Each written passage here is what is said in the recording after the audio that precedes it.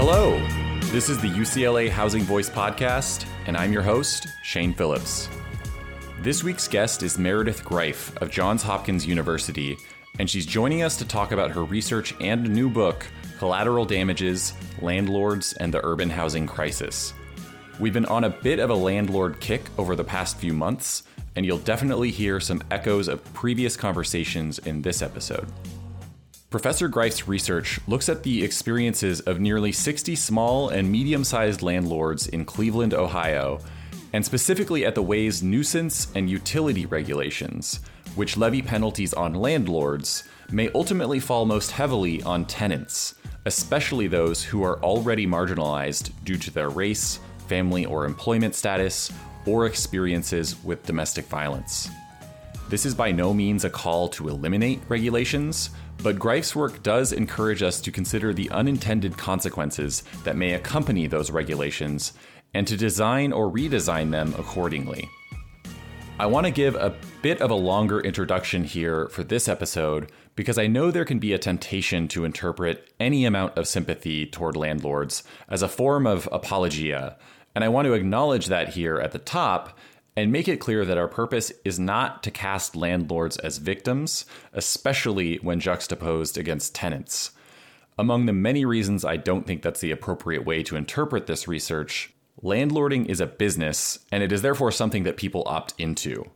And as real and legitimate as the concerns raised in this conversation may be, there's no question that even the landlords discussed here are in positions of exceptional privilege relative to most, if not all, of their tenants, especially those who face overlapping vulnerabilities and marginalization due to their race or ethnicity, their socioeconomic status, gender identity, or otherwise.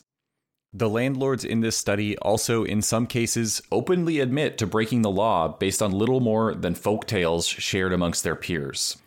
At the same time, Professor Greif's work helps illustrate how we can unintentionally exacerbate these inequalities if our gut reaction to any kind of landlord complaint is to dismiss them out of hand, or if we assume that if something is bad for landlords, then it must be good for tenants. Her research points to some cases where what's bad for one is bad for the other, and that to me seems like something worth knowing, even if it still leaves us the difficult work of figuring out how best to respond to that. Just for a quick example here, Professor Greif mentions in our discussion how some landlords say they don't rent to tenants with children under 6 years old because they'd be subject to lead remediation requirements that they feel they can't afford. We could respond to that by saying, well, too bad. This is important and everyone's required to do it, even if they're not renting to households with children. If you're not willing to spend the money on lead remediation, then you shouldn't be in the landlording business.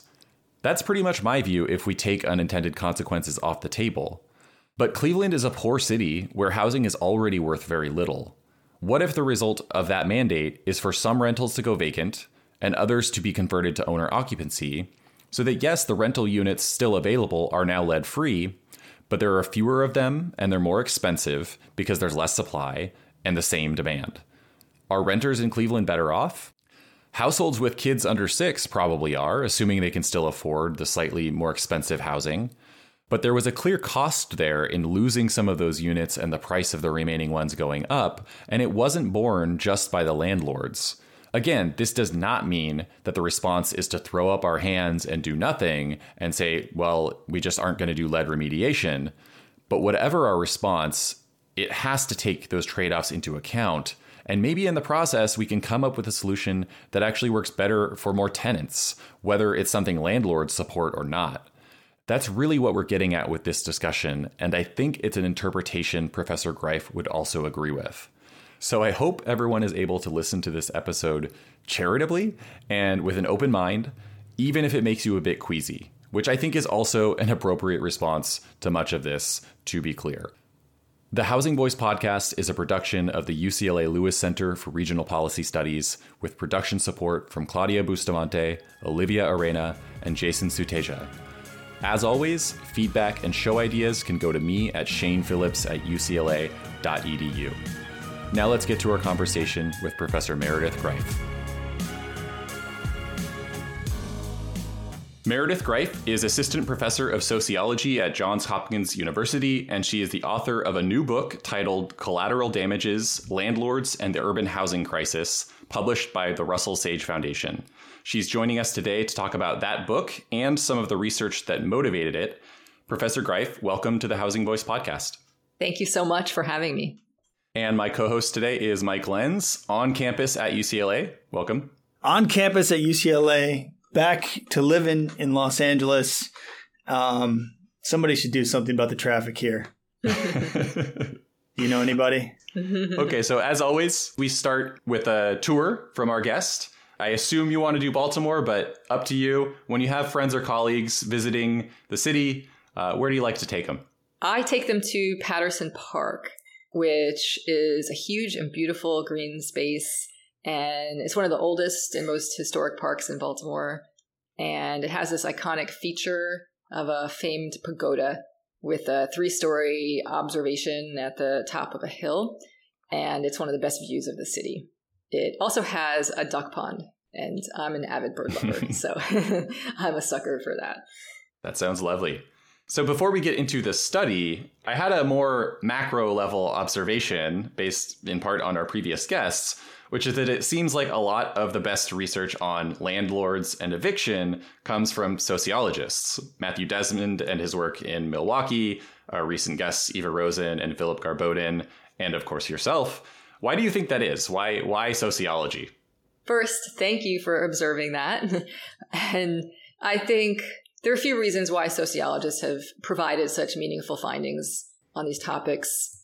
It's the qualitative and ethnographic approach which I and these other sociologists have used to give us a chance to put together a picture by hearing people's stories and in a way that you wouldn't ordinarily get from using large-scale survey data alone or other forms of quantitative data and statistics. And when it comes to landlords in particular, who have been a stigmatized population, we've really missed out on their perspective. Right. There's not a lot of data on so many fundamental things. And when I say data, I mean quantitative or administrative data or even large scale survey data that you might, glean from the census. There's just not, there's all these urban housing phenomena, right, that you hear anecdotes about, that you hear accusations about, whether it's from the landlord side levied at tenants, whether it's from the tenant side and their advocacy community levied at landlords. And we just don't have, systematic information on that, right? And so it's so valuable that we have people like you and other folks getting these stories, finding some ways to have a evidence base on what we got, right? Yeah. So the article that we're discussing today was published several years ago in the journal City and Community. It's titled Regulating Landlords: Unintended Consequences for Poor Tenants. And as I said, your book, it builds upon this research. Your research is similar to Eva's and Philip's in that it was based on a bunch of interviews with small and medium-sized landlords. In your case, these were all in Cleveland. And also similarly, you talk to others involved in the housing market in one way or another, especially the lower end housing market. This could be eviction court judges and magistrates, people who inspect homes with housing choice vouchers, council members, tenant advocates, and so forth. Both the article and your book are about how landlords respond to regulation and the unintended negative consequences or collateral damages that can have for poor tenants. But at least for the article, this was not about regulation of all kinds necessarily, but rather a few regulations or policies in particular. The defining characteristic of these regulations, to me, seems to be their relationship to the problem of moral hazard, which, to give a very oversimplified definition, occurs in situations where a person, organization, or other group or entity is protected from the consequences of their actions. Usually someone else has to pay the cost. I'm most familiar with the concept of moral hazard in the context of health insurance, where there's a concern that if, for example, the government covers people's medical expenses, they may be more likely to behave in ways that put their own health at risk through smoking or eating unhealthily or not exercising. And the idea there is that, at least some of the cost of those actions is borne by the public through the health insurance program rather than the individual themselves, putting aside the fact that being unhealthy is its own cost that you pay. But in this case, we're talking about tenants who violate certain rules or norms and landlords who end up paying. What were the regulations that you were actually interested in for this study, and why do they raise concerns about unintended consequences? And as you answer, you can feel free to expand on my very inadequate definition of moral hazard as a part of your answer if you think that would be helpful. Okay, sure. I realize the term moral hazard can sound jargony. You did capture it well. I'll just go on to remind that it's meant to describe a circumstance where someone stands to incur a loss, often financially, as a result of someone else's behavior, especially when that person doesn't seem to have anything to lose as a result. And so, as you wondered, what are some of those policies that do create these moral hazard circumstances, and why are they such a problem for tenants? So there are two in particular I focus on in this paper and continue to discuss it even more in my book, but they pertain to criminal activity nuisance ordinances and to water billing regulations. And although there's some differences between them, they do evoke some of the same feelings from landlords and subsequent treatment towards tenants on the basis of this moral hazard concept. So first, I'll talk about the criminal activity nuisance ordinances, or CANOs.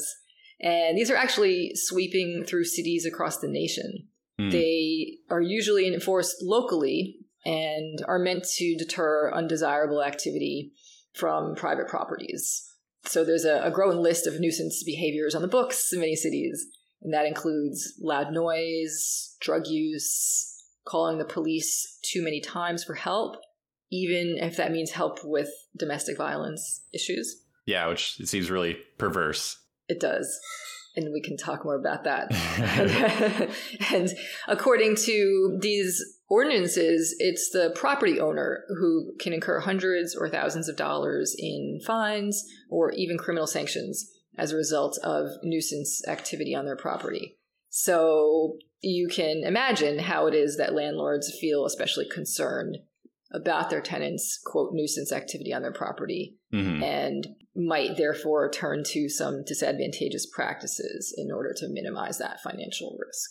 So, for instance, when it comes to these CANOs, there were landlords who screened out people who had criminal convictions on their record. Notably, these are people who face obstacles to gaining access to housing anyway. Some landlords explain that they were worried to house someone with a criminal conviction because of concerns about their own safety or the safety of their tenants if they had a multi-unit building. But this adds another layer of risk for the landlord because in their minds, they presumed that if someone had committed some illegal act previously, that there was a greater likelihood that they might do so on their property, inviting all of the financial sanctions or criminal sanctions that could occur in the future if they did house this person. So it's layering on this other additional type of risk for people with this background. Another thing which is also very upsetting and shocking is that there were landlords who looked to screen out people who shared they were survivors of domestic violence because, again, of the idea that calling the police for assistance multiple times, in particular for this or other issues, can lead to a property being labeled a nuisance. And so when landlords heard that someone had experienced domestic violence, said that's a red flag, turning this person away. So already right then and there, you're seeing two populations that face obstacles to housing that are additionally getting set back as a result of these CANOs.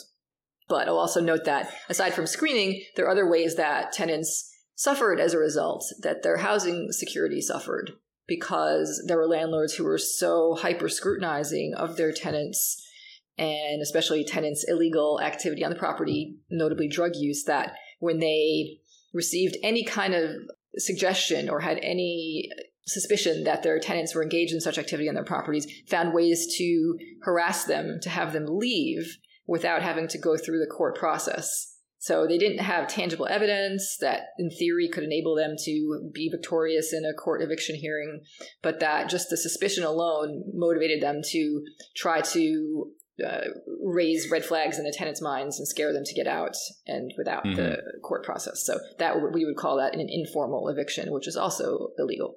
Right.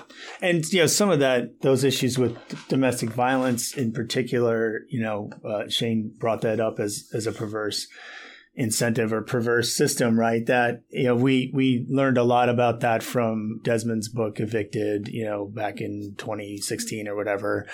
So it's, I think, important to emphasize for me that every jurisdiction is going to be different, policy wise, whether this is on the policing side or the code enforcement side or the, how badly we disincentivize a victim of domestic violence coming forward. But we know that there are so many places out there where, on top of the long and tragic list of reasons why a victim might not be very comfortable coming forward, calling the police, trying to get away from somebody that's harming them, you add the potential that a landlord can, have you removed, or has, additional incentives to have you removed because the city, the police have labeled your unit, your home, a problem rather than, something, and a housing problem to solve, not just you have a problem of danger to your body and your well-being. Right. And that's just so tragic. And I think is, a really important motivation for what you're doing. It's true catch-22 to select between your housing and your safety. Yeah. That's the position we're putting people in. Right. And you also were you mentioned water regulations as well. Could you tell us a little bit about those? Water was one of the most shocking findings of this work, something that did not see coming, honestly.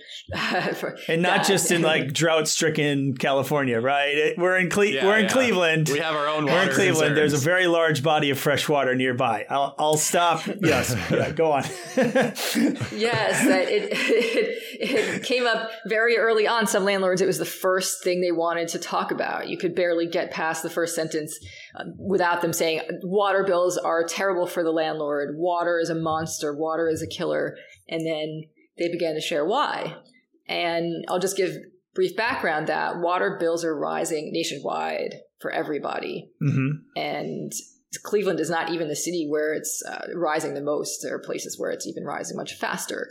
And the reason is because our water infrastructure is crumbling, and it's really expensive to improve, to upgrade. And the federal government used to provide more money for that and is pulling away. Now cities are having to take over that responsibility and are jacking up costs for the consumer in order to fund that.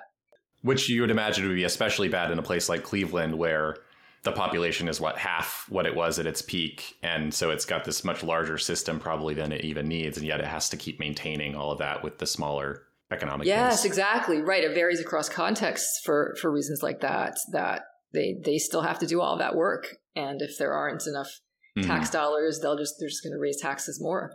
And that has implications for everybody. And the reason why it has particular implications for landlords and their tenants is because, according to these regulations, which are found also in cities nationwide, is that ultimately it's the property owner / landlord who's responsible to pay that water bill.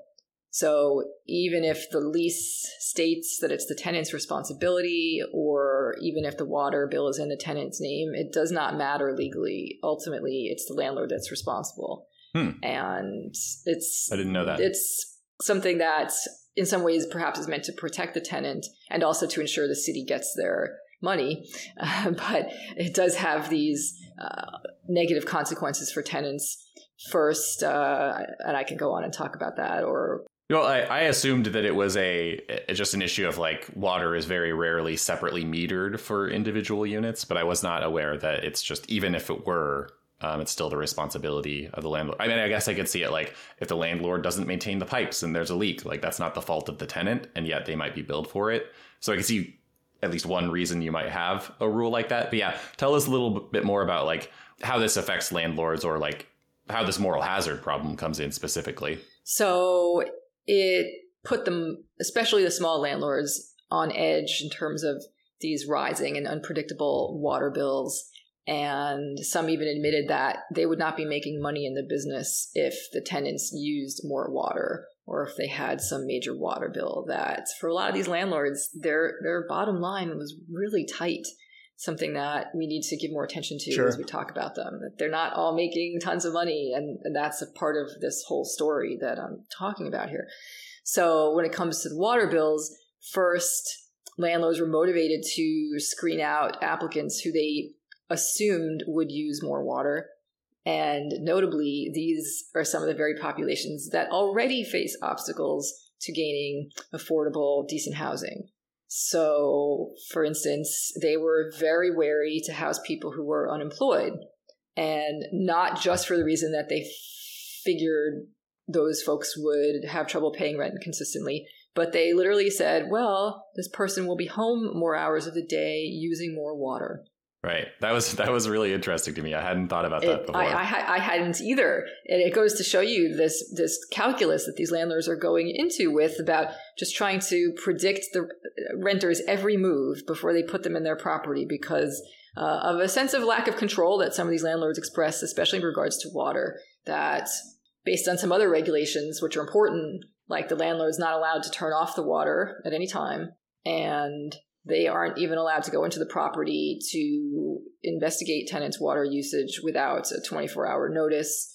So these are protective laws for the tenants and are important, but just on the landlords. And it made them feel somewhat powerless. Like, I have to pay this bill. I can't turn off the water. I can't control what's happening in there. So they scrutinize their tenants even more. Relatedly, because of concerns about unemployed people using more water, they had an incentive to turn away voucher holders because of an erroneous assumption that voucher holders were unemployed, making them more, quote, risky because they might therefore use more water. Some other populations that also faced limited housing options included larger families, and notably families with kids. And that's correct me if I'm wrong, is that not considered a protected class? You're not legally allowed to discriminate based on that, but proving someone is doing so, other than, I guess, when they just tell you in an interview, is pretty difficult. Yes, that is one of our major issues here in trying to protect people under these laws, is to prove that discrimination can be very challenging. And so, certainly so, some landlords expressed concern about larger families in general, just wear and tear, and children, perhaps wear and tear. But then the additional layer of water, in their minds, doing the math of more people, more water being used, so I'm going to turn them away. So one question I had, which I think is basically already answered, but I just want to put it out there, is, if it's often tenants that are at fault here, they're using, quote unquote, too much water, they're causing some nuisance. Another one that we didn't mention, but there are also penalties if people don't put the lid on their trash can and these kind of waste related things as well. These are really all entirely or almost entirely out of the hands of landlords, and yet they're paying fines and penalties for them. My question was going to be, can't the landlord just put these provisions in the lease to say, if you, the tenant, incur this fine or penalty, you are responsible for it?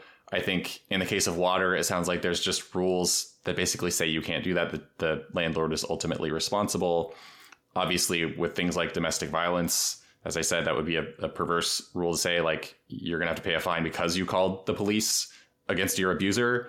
But there's a few examples. I mean, it seems like with the trash, at least, couldn't the landlord just put that provision that says if a fee is levied because you didn't put the trash can lid on or whatever, or drag it to the right spot, then you're responsible for that? It's a good question. In theory, the landlords would be permitted to do that. And I raised that question with them. But over and over again, they said, I don't see getting that money. It doesn't seem at all plausible when you're looking at the lower end of the market where tenants really struggle to pay rent consistently. The landlord said, I have trouble getting the rent a lot. So these tenants are not going to be able to give me that $100 or in some cases $500 fine for leaving the trash can out too long. It just wasn't plausible. And ultimately, the fine or penalty is going to the landlord, and it would just be a question of can they get the money from the tenant.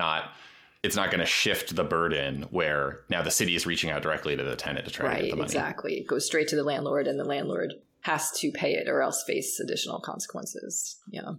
Did you ever encounter or have you kind of contemplated how technology might be marshaled to at least help in some of these relationships, right? Like, we all get reminders and notifications from different people, and some we ignore. At this point, I'm sure for most of us, there's too many of them to really fully act upon all the time, right?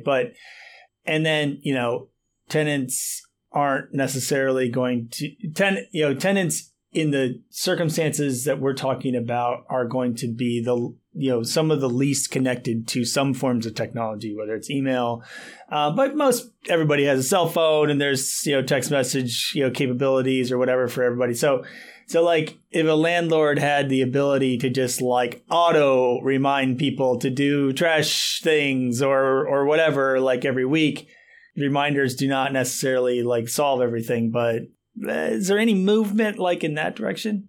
That's a good question. It didn't come up among the landlords with whom I spoke, but I could see that as being a step in the right direction, that presuming the emails or texts are polite and respectful and not overly persistent or threatening, but I know that's not what you're recommending, that I think that could help just in an informal way. There were landlords who noted that once in a while when they reminded a tenant of like, hey, when you leave the trash can out too long, I could get a fine. Could you please be on top of that? Or, hey, could you please be sure to let me know of a running toilet? That they said the tenants did perk up and respond, and that the landlords did acknowledge sometimes that it wasn't that the tenants didn't care, or even worse, were trying to stick it to the landlord, but that people get busy and they, forget sometimes. And so, on that note, I think it's important to find ways to help landlords and tenants communicate more productively and respectfully. And I do have some ideas on how to do that potentially, but I think that would be a step in the right direction. Mm-hmm. Right. So one question I had, these landlords are saying, because of these water and utility and waste regulations and nuisance regulations, we are screening more strictly and look, it's actually harming the people it's intended to help. But what makes you confident that the reasons they're giving for their actions are actually what's motivating them? Just for example, I think if someone has a either conscious or unconscious bias against Black households, they may take a previous bad experience with a Black tenant and then make a false association that leads them to be more critical of all future Black applicants. Then if the city where that landlord owns property enacts stronger nuisance laws, the landlord may, as you say, be even less likely to rent to a Black household in particular. But that's really the fault of the landlord and their biases, not the city. Or, at least it feels that way to me. And in that sense, it seems wrong to say, we can't have stronger protections. We can't have these regulations just because they will cause landlords' biases to become more salient. Even if it is true that the burden will fall disproportionately on these marginalized communities.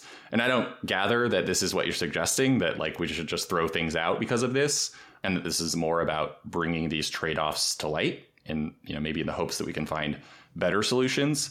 But how do we take this desire to act and balance it with the possibility, or maybe even the certainty in some cases, that it could backfire and do more harm than good? I think we can all agree we can't just throw up our hands and say, well, landlords are going to punish their tenants for this, so we can't do it. I think it's a great point. And it's actually something I was mindful of, especially as someone who studies race as part of my research agenda. And one thing to note is that even the landlords who housed somewhat more financially stable tenants who also were relatedly white also expressed significant concerns about water bills, leading me to believe it's not solely a race-driven pattern. Mm-hmm. But while I do think that there is an objective financial component to these landlords' concerns about water bills, I do think it is also amplified. by tenants' marginalized status and the stereotypes that come with it about irresponsibility and deviance. And so I understand your point, but my point is that we cannot ignore racial biases any longer when devising policies. I think that it's not likely that racial stereotypes and biases are going to decline in the very near future. And with that in mind, I think we have to be vigilant about ensuring our policies do not disproportionately harm populations like people of color who already are at a great disadvantage as a result of these biases. So it's not letting landlords off the hook about these biases, but it's acknowledging that we have a serious problem on our hands in regards to racial biases and systemic racism, and that we have to account for it in our policymaking. I don't see any other option moving forward if we're concerned about racial equity and justice. Right.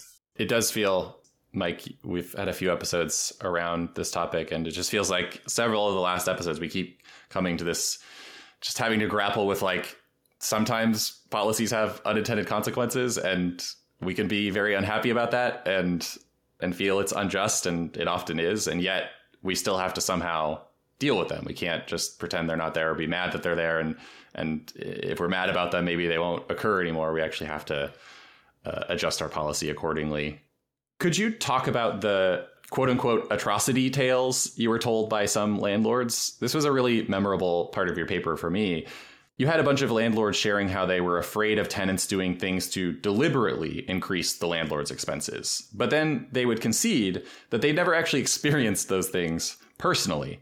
We also heard about something kind of similar from Eva and Philip in this fear among landlords of the quote unquote professional tenant. These cases of deliberate abuse, one was like they worry that the tenant will turn on all the faucets when they vacate their unit and just let it run. And, in addition to costing a bunch of money in water, they also do a bunch of damage. So these things do happen, but it seems that landlords often build up this boogeyman in their heads with little or no firsthand experience of these behaviors. And then that fear becomes this real driving force behind their tenant selection process. It really was shocking and fascinating to see how this played out for landlords, how you could hear them tell so vividly how tenants were prone to do this and wanted to stick it to the landlord. And this is something you have to really worry about in this business, and especially at the lower end of the market. And then when you subsequently ask the landlord, has this ever happened to you? And then they say, no, that never happened to me. So like you said, when it comes to running the water after an eviction, or even things like washing other people's clothes in exchange for money and all that they had this outsized fear about what could happen. If I can read a quote really quickly from the paper that I pulled out, it just says, Quinn, with 5 properties in an economically distressed East Cleveland community, also intimated that tenants' retaliatory water use was a common practice. He expressed, quote, "My big fear every time I go into a vacant apartment is that they just turned the faucets on and walked away," unquote.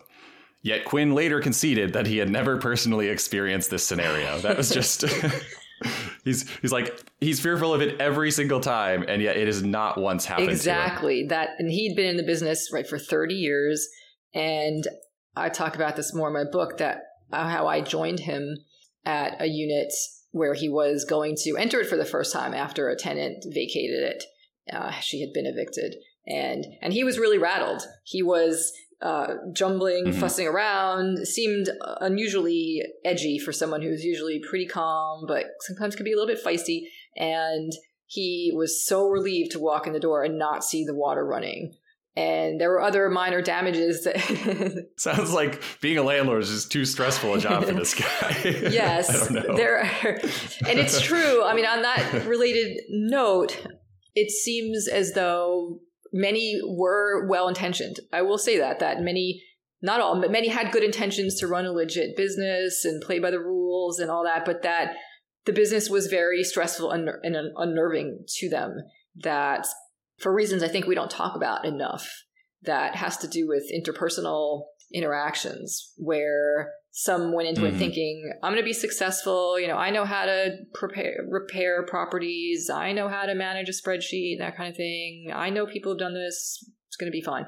And then many admitted they didn't realize how much of a people person you had to be to do well, or at least be spared of some stress of how, especially dealing with tenants who struggle a lot to pay rent and so on, that how to be empathetic, how to be patient, how to communicate well, that for some of them it did not come easily, and it led them to become more stressed and wound up with the tenants taking the hit for that. So I think there's something to be said for helping landlords and tenants to communicate more productively, like I'd said, and maybe to acknowledge that for some people, this is not the ideal business for them.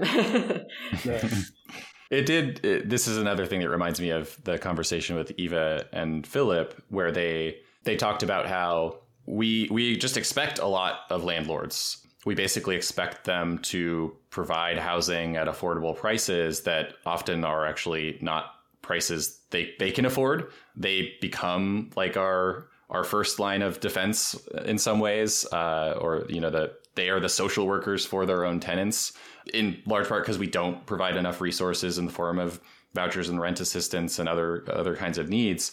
So I can certainly imagine how that would be a very stressful part of the job, trying to, not just get your own bottom line, but also that in many ways depends on being helpful to your tenants and also being kind of the bad guy in a lot of cases too.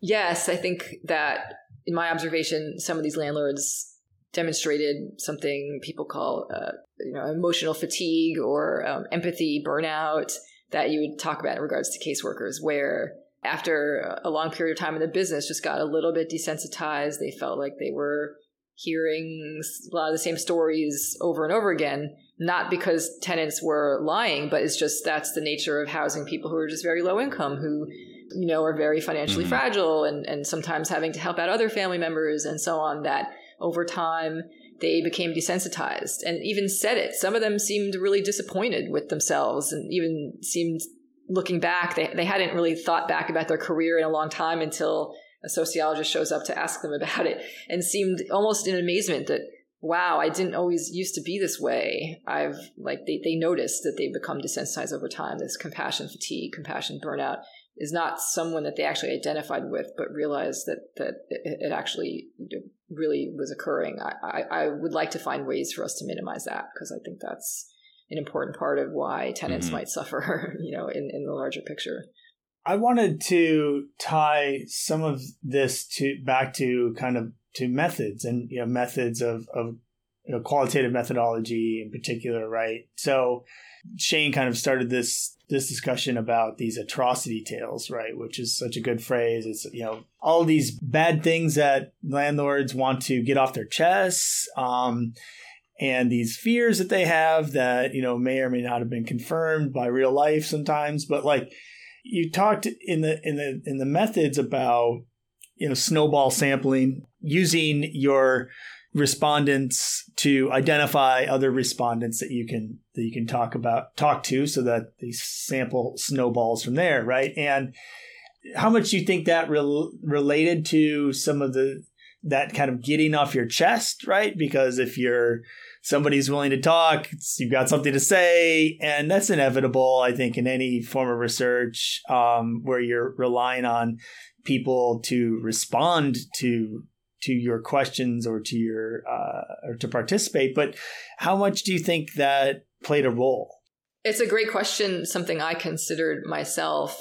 And while I will note that through the snowball sampling, initially people were more willing to go ahead and agree to be interviewed because they had a feeling of, oh, my friend or colleague passed on my information. They must have had a good experience with you, that kind of thing, versus the people who were brought on through the random sampling where we called people who had rental listings advertised on Craigslist and other places, that it gave us a foot in the door. But once we were there, say from my experience, once we were there, that didn't fundamentally produce any differences in terms of the findings across the snowball and the random sample. Sometimes at first, true, they were even initially a little bit more open, just casual and comfortable. But the key of doing good qualitative research is to know how to build rapport with your subjects, regardless of how you came to meet them, such that 10 minutes into the conversation, it stopped mattering anymore, whether it was a snowball sample, a person, or a random sample, that they had all of these landlords had a lot to share, a lot to get off their chests. And, that came out.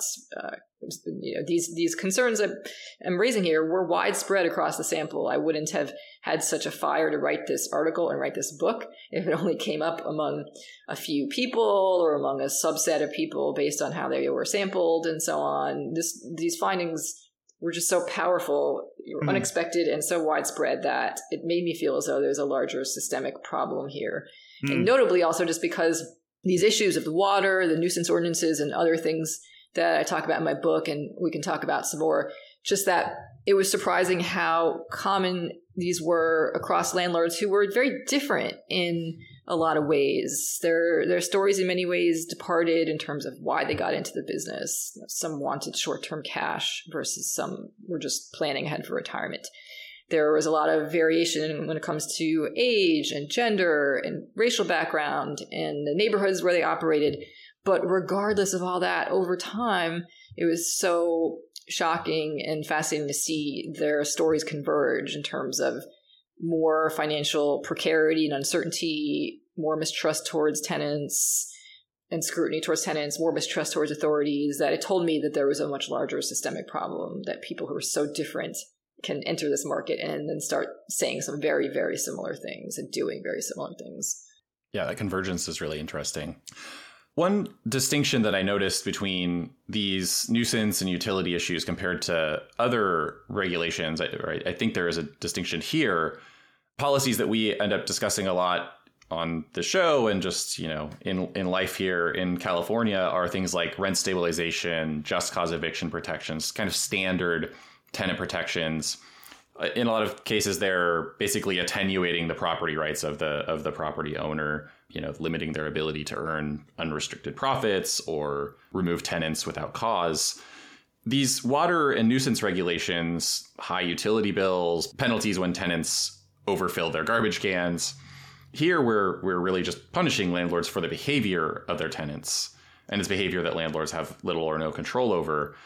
These seem just like very different things to me, and the latter case just sounds like bad policy for the most part, especially since penalizing the landlord may not even lead to better behavior, which is, I think, at least nominally the purpose of a penalty. But I'm curious if this can tell us anything about those other kinds of regulations, like that first set I mentioned, rent stabilization, just cause, where there may be unintended consequences that we're pretty well aware of with those kinds of things, but there are also pretty clear benefits and maybe less concern about moral hazard. What is your research into these nuisance and other kinds of regulations and their impacts tell us about other kinds of regulations that maybe don't fit that same mold? I'm glad you asked that question. I think that there's a lot to learn from these particular regulations to inform our understanding how other regulations work too, even when they don't involve a situation of moral hazard per se.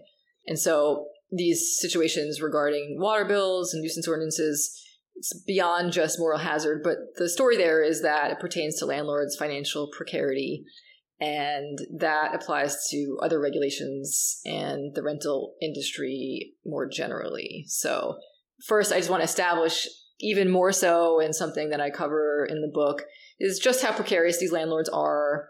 And it's not only because of the inconsistencies that they find with rent collection, but the costs of evictions, for instance, and that can include, filing costs and lawyer costs when applicable, bailiff costs, mover costs. These things fall on the landlords. This episode will be right after our interview with Ingrid Gould-Ellen, by the way, where we talked about right to counsel. So this is very, very that's applicable great. to that. Oh, great. Okay. So yeah, dovetailing off of that the landlords who operate at the lower end of the market just disproportionately are going to be paying more eviction costs, compared to people who house tenants that just are able to stay more current on their rent.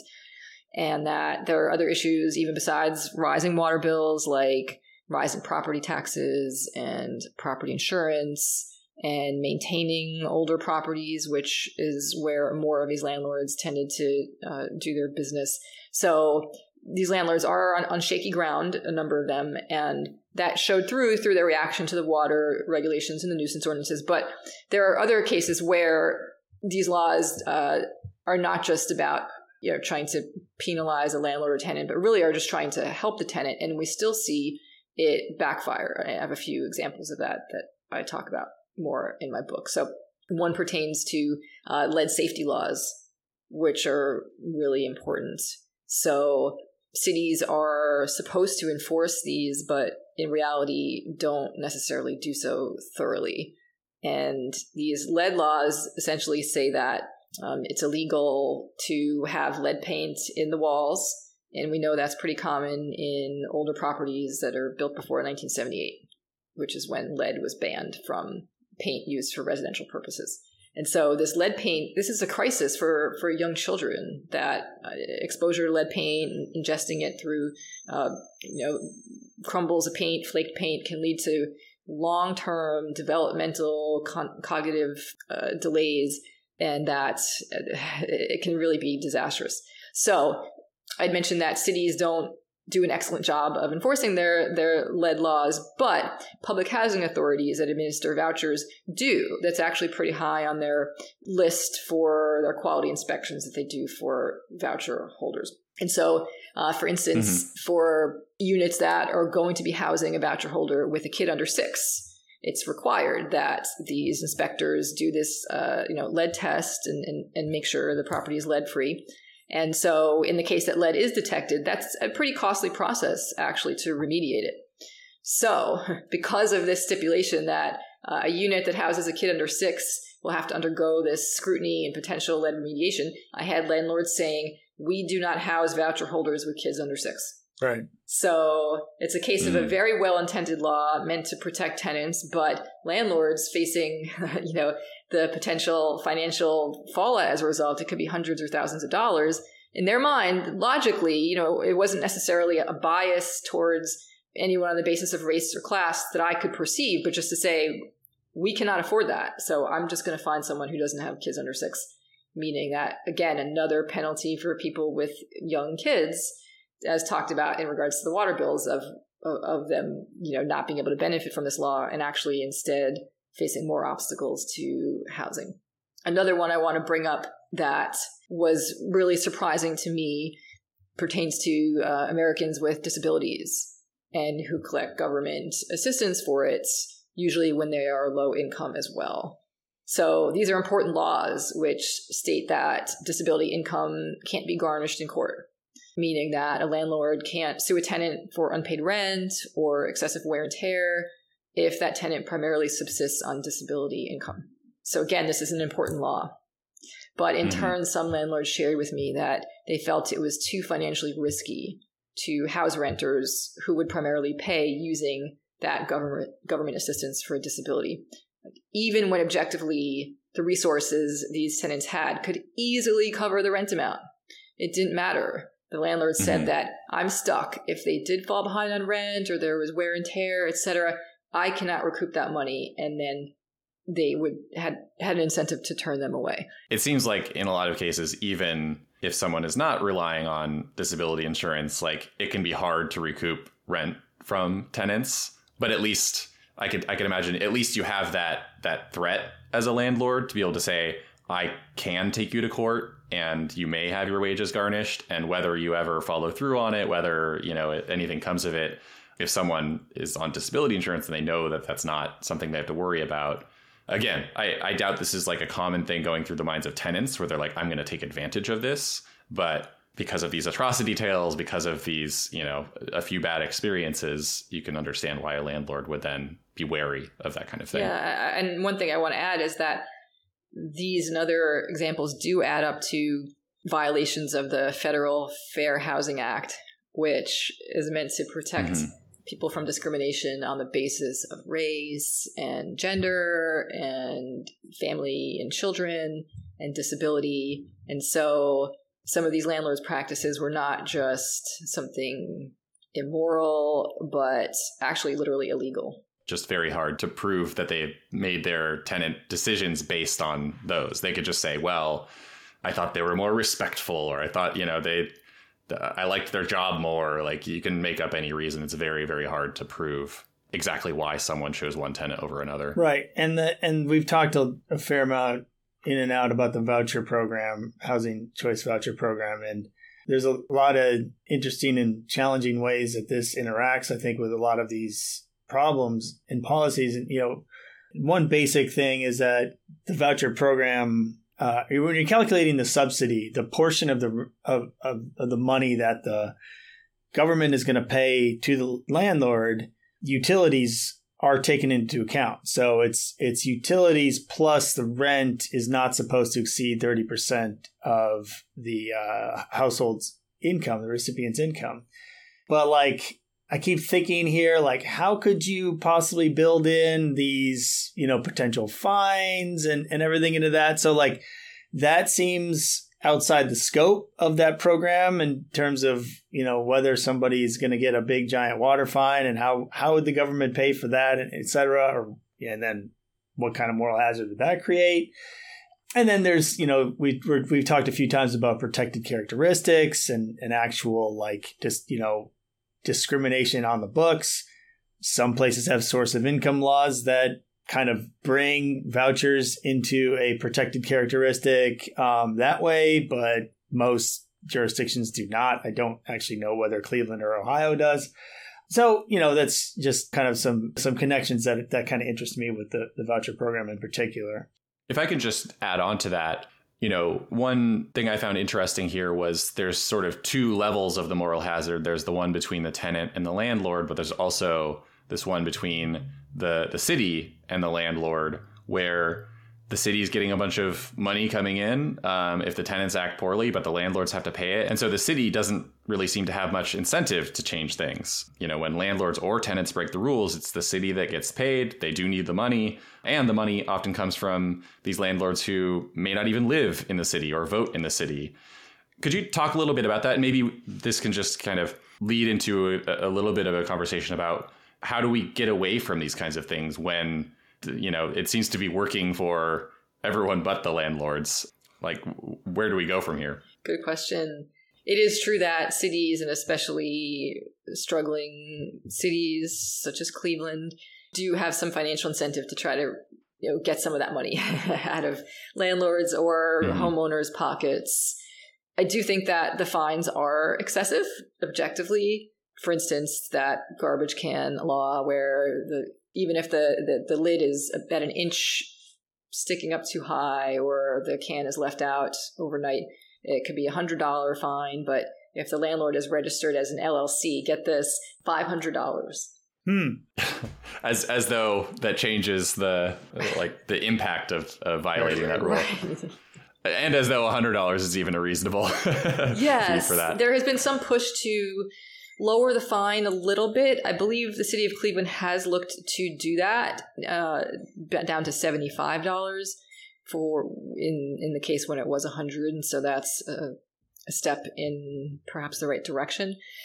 I've heard from city authorities, though, saying, well, what are we supposed to do? We don't want trash in our streets and we need water bills to be paid and this and that. What are we supposed to do? And I think it does speak to a much larger problem that some of these issues really need assistance from the federal government, from higher up, that cities have just so much money to play with.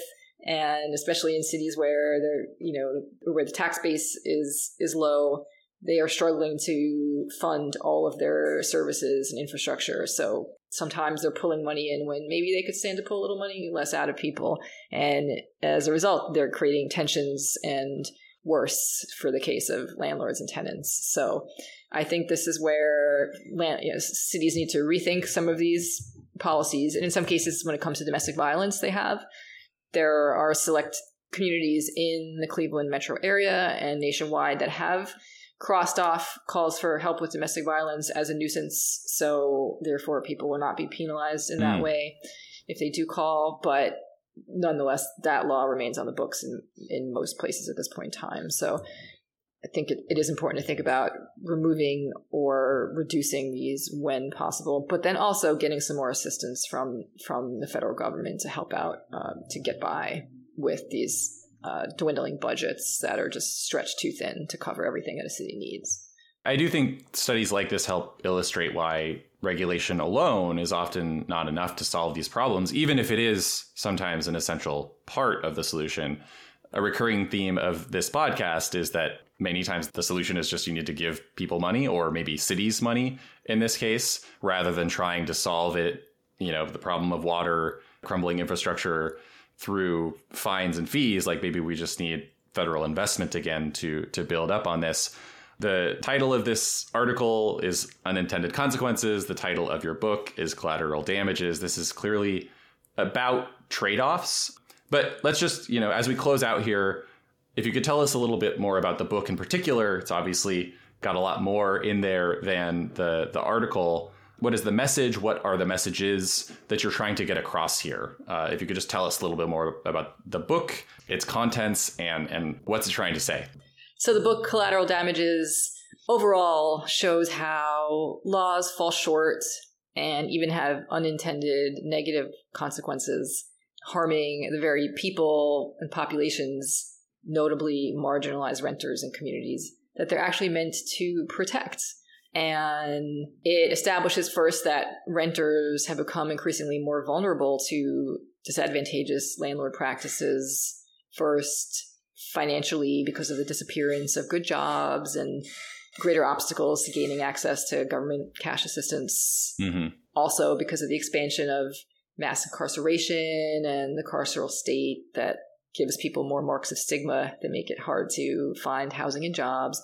And another point that permeates the book is the growing mistrust towards authorities on the basis of the expansion of the carceral states, such that studies have shown over and over that people who have negative experiences with the police, even if they've not been arrested or incarcerated, end up having mistrust towards authorities and make them not want to interact with them, even authorities beyond the police, that there's a, quote, spillover effect of system avoidance, as sociologists have called it, saying that for people with those negative experiences and mistrust towards a particular government institution, it could lead them to not want to interact with other authorities. And so for the sake of the current story here, it can look like someone who's afraid to report the landlord's unwillingness to fix a broken heater, or unwillingness to report the landlord's harassment or informal eviction because of this sense of mistrust towards authorities. And that's really difficult to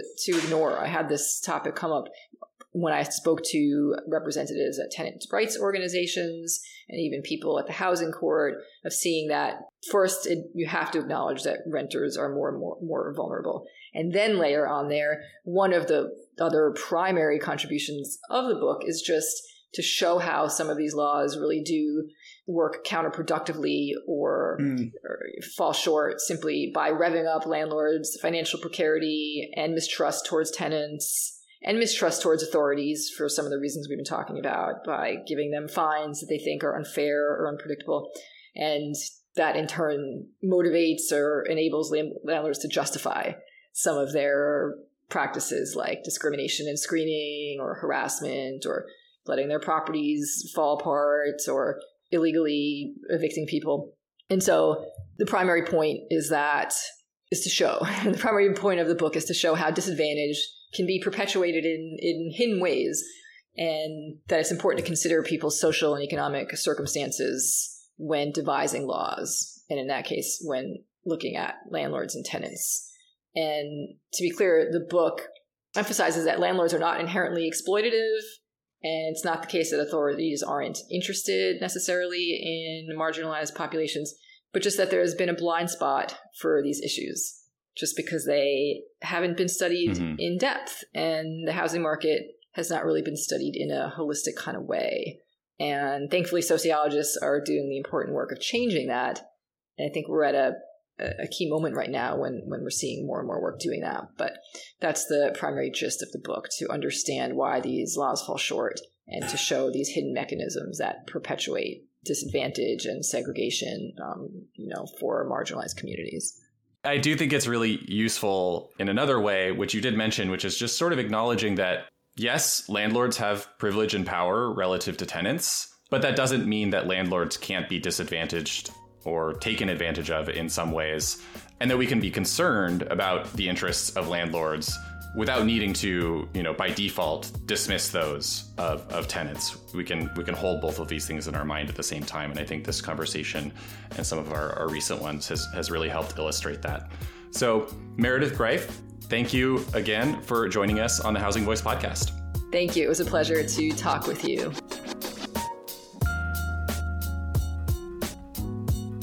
You can read more about Professor Greif's research on our website, lewis.ucla.edu. Show notes and a transcript of the interview are there too. The UCLA Lewis Center is on Facebook and Twitter. I'm on Twitter at Shane D. Phillips, and Mike is there at MC_lens. Thank you for listening. We will see you next time.